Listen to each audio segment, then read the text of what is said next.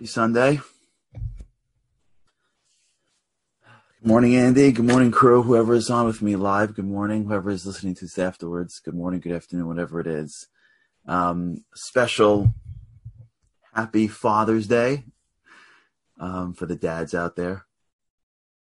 I always feel like dads get a little shafted, no? Like the June Father's Day. Do you ever get a feeling that you're sitting around, like whoever made up these holidays, whoever's on the committee, like the holiday committee, they're like, okay, we got Mother's Day in, like that was awesome, like May, like, is there anyone else we need to thank? Like, I know there's the mom, I know there's their kids, they're like, and someone's like, I think there was a man living in the house too. They're like, oh yeah, dad. What are we gonna do with dad? I don't know. Can we stick him in the end of June? I always get that sense, but it's awesome. Being a dad's the greatest gift in the world, and for those the dads that are out there, happy Father's Day to you, and should have a great day, and the joys. And to my dad, happy Father's Day. We've been talking a lot about the image. Oh, good. I love that. Nirala. That's a great one. We got a whole month called Av. That's awesome. The image. This is a big thing that we've been talking about a lot here. This is critical. We got to delve into it and really understand it. And it's really, like Andy said, I quoted a new word called nuancical. I thought that was a real word until Andy pointed out that it wasn't. It's really nuancical. It's filled with nuance. Because if you go too far one direction, you lose yourself. If you just start doing, like, you got to navigate in society. You got to live in this world. This world is a world of the surface. This world is a world of the bottom line. That's the way it works. If you want to play in a game, you have to understand the symbols of significance. You have to understand what the world looks for. You can't just shun society because it may be not fully connected to truth, because it's just not how it works. If you're living in a world and the world or your society tells you that you have to dress this way to be accepted, you can't just shun it and then wonder why the world isn't bowing to what you think is truth. It doesn't work like that. If it was so simple, everyone would just do it. It has to be complex. But what we're talking about here is separating between what I need to do to navigate in this world and what is truth and what I'm after and what I am going for. If all I'm doing in my life is collecting symbols because I think that to collect a symbol, then I'm going to achieve a certain level of importance, then what am I doing? I'm just collecting empty symbols. And then I wake up one morning and I sort of intuit that although I've collected all these symbols, it hasn't created the life of significance that my mind, my body, my soul is clamoring for, because all I've been doing is taking. And it's when I'm in giving mode that I really feel the most significant. Oh my gosh. Do you know how many people feel that way? Do you know how many people live their lives waking up one morning, sitting in that corner office? This isn't like on a movie. This happens all the time. And it doesn't have to be like the typical corner office CEO. It happens all the time, to where that individual wakes up and he wins and she wins. They're the athlete, the executive, the teacher, the rabbi, whoever, and they're sitting in their domain of success, and they look out, and the people that they care most about don't really connect to them because they haven't been giving value to people. They've just been climbing the ladder, and they're not really connected to other people. They can look at a huge congregation, they can look at a huge company, they can look at a huge family, but there's no one really there that believes in their core that they've been giving to them. And they may not even be able to articulate it. And the spouse of this point is that what we've been talking about now, which is the image. We have this need to connect. We have it. We can't be alone. We can't be alone. Doesn't mean you have to connect through marriage. Doesn't mean you have to connect through children. It means you have to connect. You have to connect. We need to be connected to others to feel fully satisfied. That's who we are. We are not born independent. Our bodies are independent. And we're created a certain level of independence so that we can grow and achieve. But our core, our souls, we feel the greatest when we're part of something bigger. It's all connected to the larger source. We're a small piece of unified energy. In Hebrew, the word for the divine is one of the expressions they use in Hebrew, and I'll translate it. It's Or Ein Sof, the never-ending light or energy. It's not really a light, it's like an energy. And it unifies everything. And what makes us feel amazing is when we're part of it. We're in a stadium of people and we're cheering. We have a flag draped around us and we feel part of a country. When we sing a song, why does singing a song with lots of people feel better? You ever notice that? You ever go to a game or a synagogue or a concert, anything, and you're singing a song, and why does it feel better to sing that song with hundreds or thousands of people than to sing it alone? What's the difference? Maybe alone you can bring your voice out more, because when you sing it, a song has to be done for it to work as a part of a group. For a song to work, it has to be in consonance with everybody else. You have to sing it at the same pace. You can't sing a song in different ways. And as soon as somebody feels that they are lost in the sea of other people and they are connected through that song, they feel like they're part of something bigger. You see that sunset in the distance over the sea, and you realize you're part of something bigger. It's who we are. And if we live our lives constantly searching to make me great, and along the way collect a lot of fake relationships, you can wake up one morning and go, why do I feel alone? Where does this come from? Well, it comes from the same place the other place comes from. It comes from exposure. It comes from our minds. And it comes from what we've been given. And when we're little kids, we're navigating this world without the real use of a real analytical mind. And we go into the world. And the world tells us, forget the symbols on top. The world tells us, here are the thresholds of acceptance. This is the card you have to carry to be part of this group. In some cases, it's smarts. In some cases, it's athleticism. In some cases, it's clothes you wear. In some cases, it's how you look. In some cases, it's how mean you are. In some cases, are you willing to do dangerous things? In some cases, are you willing to be more? Every little group has the rules that you need to play into to be part of that group. And as a little child, you go into this world and your brain starts getting exposed to this stuff.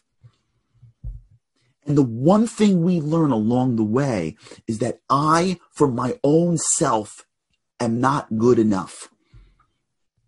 I'm only good if I take me and I put around me this invisible shell called my image.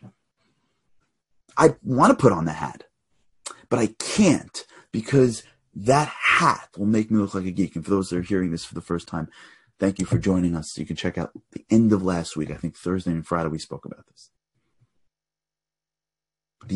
The image that I have, that I put around me, is what I need to maintain, because I don't relate to people with me. My family, maybe. My sisters and brothers, maybe there are people that I do. When I'm little, my parents maybe are able to build me up, and whatever I do is brilliant and great. But as I get into the world, I have to add something to myself. I have to add to myself this thin layer around me called an image. It's like a coat that I wear. And I say the things that I need to say, and I do the things that I need to do. And through that language, through those clothings, through that job sometimes. There are people that are working in jobs they don't want to do. They're only doing it because in order to navigate the society that they're in, they have to be in this space. There are people that do this, by the way, all the time. They go somewhere they shouldn't be going, and they do things they shouldn't be doing. They're not even good for it. They're only doing it because they won't be accepted otherwise. And then there's one person like breaks out and makes that accepted, and then everyone's like, oh my gosh, real, and the whole thing breaks open. Now, there's a very big value to culture. It's a very good thing sometimes. Sometimes it's great peer pressure. Sometimes when you create a culture where you take certain things that are not intuitive to the world and you make them important, people navigate towards them. That's wonderful. But the goal is not to be that thing and not to be you. The goal is to take the things around you and integrate them into who you are. It's important to be able to navigate into certain societies. If you are part of a religious group and you feel that the outside world doesn't share your values, it's a very good thing to create positive role models when people are little so that they aspire. Amazing, but it has to get into who you are. You have to digest it. It has to be a be, do, have. But to have a little bit of me on the outside and then me on the inside, and it's two different things, that's exhausting. You see, sometimes I remember when I was first starting my career, we used to go to all these like parties. It was like these they weren't parties. They were like, what are they called? Networking events. That's what they were. My gosh. I think I like people. I like being around people. I hated those parties. I mean, I hated them with a I hated them. And like, you're supposed to go, you were a young lawyer, and blah, blah, blah. And I didn't know why I hated them so much. And then I realized why I hated them so much, because I sat around. It was like the mecca of this. All the people sitting around, not all insecure. That's why you're networking. You're insecure that what you're offering. You're insecure about your job. And all you're doing the whole time is like regurgitating the same stuff. It's like someone heard like a line, like the market is going here, or interest rates are lower, or some political line, or whatever the line is, and everyone's just regurgitating. As you're talking to someone, you're looking past them to see the next person. And the whole environment is just image. Pretending like you're better than you are, pretending you can do more than you actually can, pretending you know more than you actually do because you have to impress somebody. It's a world of the image. There are people that live like this all the time. The way they dress, you walk into a party, you walk into a room, and you're not speaking in any authentic way. You're not saying things that you actually mean. You're saying things that you have to say. Okay, if you're on a job interview, okay. If you're on a first date, fine. If you're sitting in front of a presentation, okay. But always to your friends, to your family, saying things that you don't really mean, not being authentic. So here's what happens. We walk around and when we connect to people, we're not really connecting at our core. We're not really shaving out that outside image to those select individuals and shining who we are and saying things that really are meaningful. And the word that I think is the core here is something called vulnerability. We're not allowing ourselves to be vulnerable. We're not allowing ourselves to reach out to somebody and say, yeah, this really is scary, or I really like this, or I was thinking about this.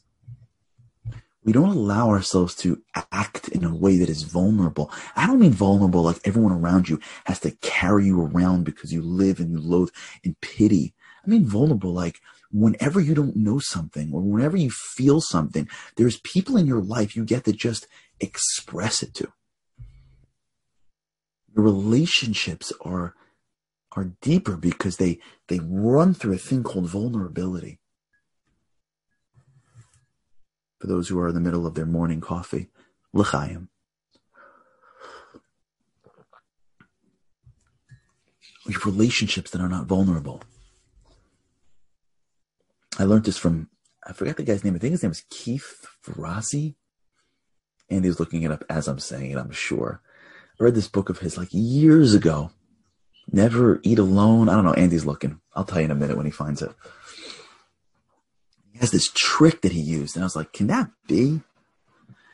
How do you navigate? How do you network? So when he sits in a room and he networks somebody, he automatically says something like deep and meaningful. And all of a sudden, when you say things that are like a little deeper than like the same regurgitating surface stuff, people are connect. Keith Ferrazzi, of course. Andy got it in 30 seconds. I think that was 2.1 seconds, Andy. Keith Ferrazzi. We have this trip that we take every year called Momentum. This show is produced by Momentum.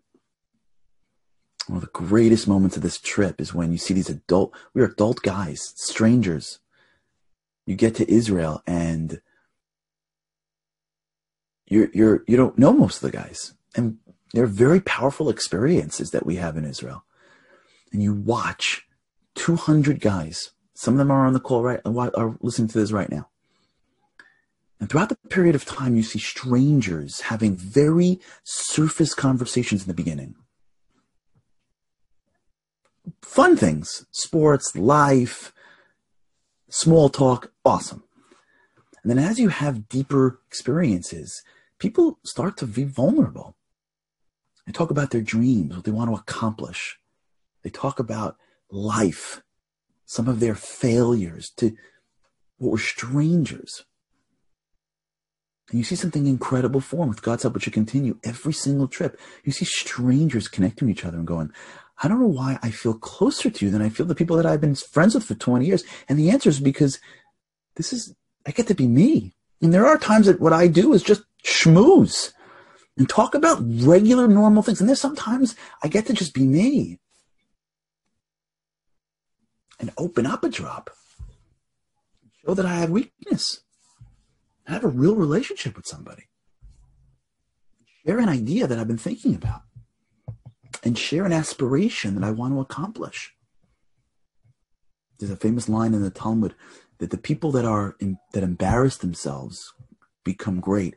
And those that cover their mouths become embarrassed. It's a great line. And the answer is that when you're embarrassed sometimes to be vulnerable, you learn how to be comfortable being vulnerable. You're always covering your mouth to look good everywhere. You're not deep enough to make a difference in someone's life. This image of ours, what it does is when we live our lives and we don't recognize that an image is just clothing. You got to put it on sometimes. It's life. You got to put on a coat sometimes. For those who are listening from Florida, you don't know what that is. It's a thing you wear in New York and other northeast places. I went to Florida once, I kid you not. And I was like, we just landed, so we all had our coats on. I'm like, where's the coat closet? Someone's like, what's a coat closet? I love it. You put on a coat. You put on an image. You walk into a place. You gotta get dressed up for the place, or else everyone's gonna look at you. Okay. But you always gotta know who you are. And you always gotta know that who you are is valuable enough for somebody else to connect to. That's the key. You always got to know that who you are is valuable enough in just who you are to be able to go deeper with the people around you, to have more meaningful conversations, to have more meaningful interactions. You'd be surprised just how much people are clamoring for real meaning in a world of sound bites, in a world where everyone is a mile wide and an inch deep. How desperately somebody wants somebody else to just be authentic with them, to be real with them. It's amazing just what a few good friends around that you're able to just be you with is more valuable than hundreds of people around you that you've never really been you for. And if we don't start chiseling at this, it's hard to connect. If we don't start chiseling away at the images that we wear, it's really hard to us to open up and to be vulnerable to people around us, to say the things that we want to say, to grow in the way we want to grow, to recognize that I'm not perfect, but I want to get better, to have real conversations with people about life, about growth. It's not just the same stuff, whatever I'm buying or wearing or sharing or money, whatever the area you're in. It's like you can hear someone talking across the table in a restaurant, and the beginning to the end of the conversation, God bless him, is just stuff. There's no depth. They're deep people. They're souls. It's because we're scared sometimes. We're scared to be us. What will they think? Will they like me? I don't think until we become us are we able to really feel connection. All right, we'll try to knock this out tomorrow. To the world of autonomy. Until then, happy Father's Day, everybody. Dads have this issue. All dads. I don't know, listen. I don't think it's men or women, but usually guys are a little harder to express themselves. So, happy Father's Day. So, for all the fathers out there, I'm proud of you. For all the kids out there, tell your dad how much you love him. It means the world to him. Happy Father's Day.